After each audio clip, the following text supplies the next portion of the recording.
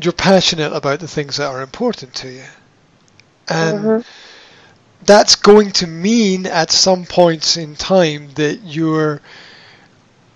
that how you communicate with people is not going to be how they want you to communicate with them. That's what that translates as. How you communicate is not going to be how they want you to communicate with them, because it's your passion. It's not their passion, it's your passion. It's not their direction, it's your direction. Yeah? And you have to ask yourself about certain things. How much do you really want it? And realize that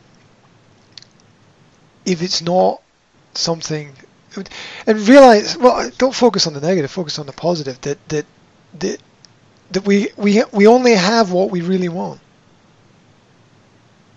because we've rejected everything else. We've rejected Mhm. everything else. We only have what we really want. We've rejected everything else. We've chosen. We, each day is a constant choice to do or not to do. Each day is a constant choice to do or not to do, or even more importantly, to be or not to be. Each, each day is that choice. So uh, that's it gains understanding that gains value, and as we go through life, definitely. It's um, yeah. Finish with the word. Did we talk about the word behavior before? Did we talk about that? Just like a little point about behavior.